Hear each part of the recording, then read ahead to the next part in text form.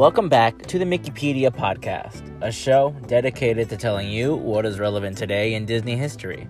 TV shows, animation, Pixar, Marvel, Star Wars. If it's Disney, we'll talk it. We start off every episode with a little bit of trivia. And everybody knows that Cinderella lost a glass slipper at the ball. But which foot did it fall off of? Stay tuned to the end to find out. Follow us online to stay up to date what's going on. And buckle in, because this is the wildest podcast on the internet.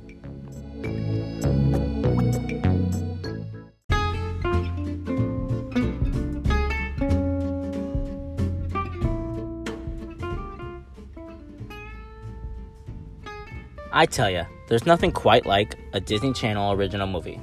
It's safe to say, if you've seen one, you have a favorite. Mine is Smart House. I'd love to hear what your favorite was on today's Instagram post at MickeypediaPod. Sorry, I just had to get a plug in.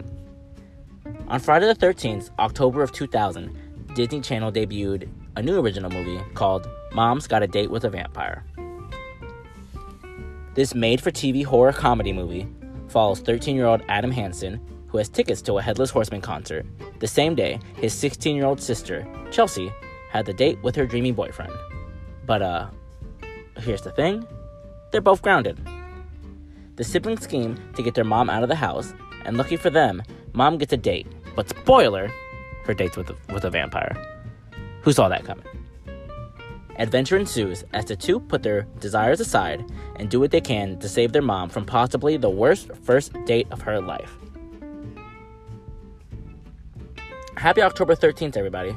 Background check your dates, everybody. Check Facebook. Just make sure they're not crazy. Today's trivia question again. Everyone knows that Cinderella lost her glass slipper, but what foot did it fall off of? It was the left foot. Tune in tomorrow to find out what my first job was. And thank you everybody so much for listening. I really appreciate it. I'll see you tomorrow.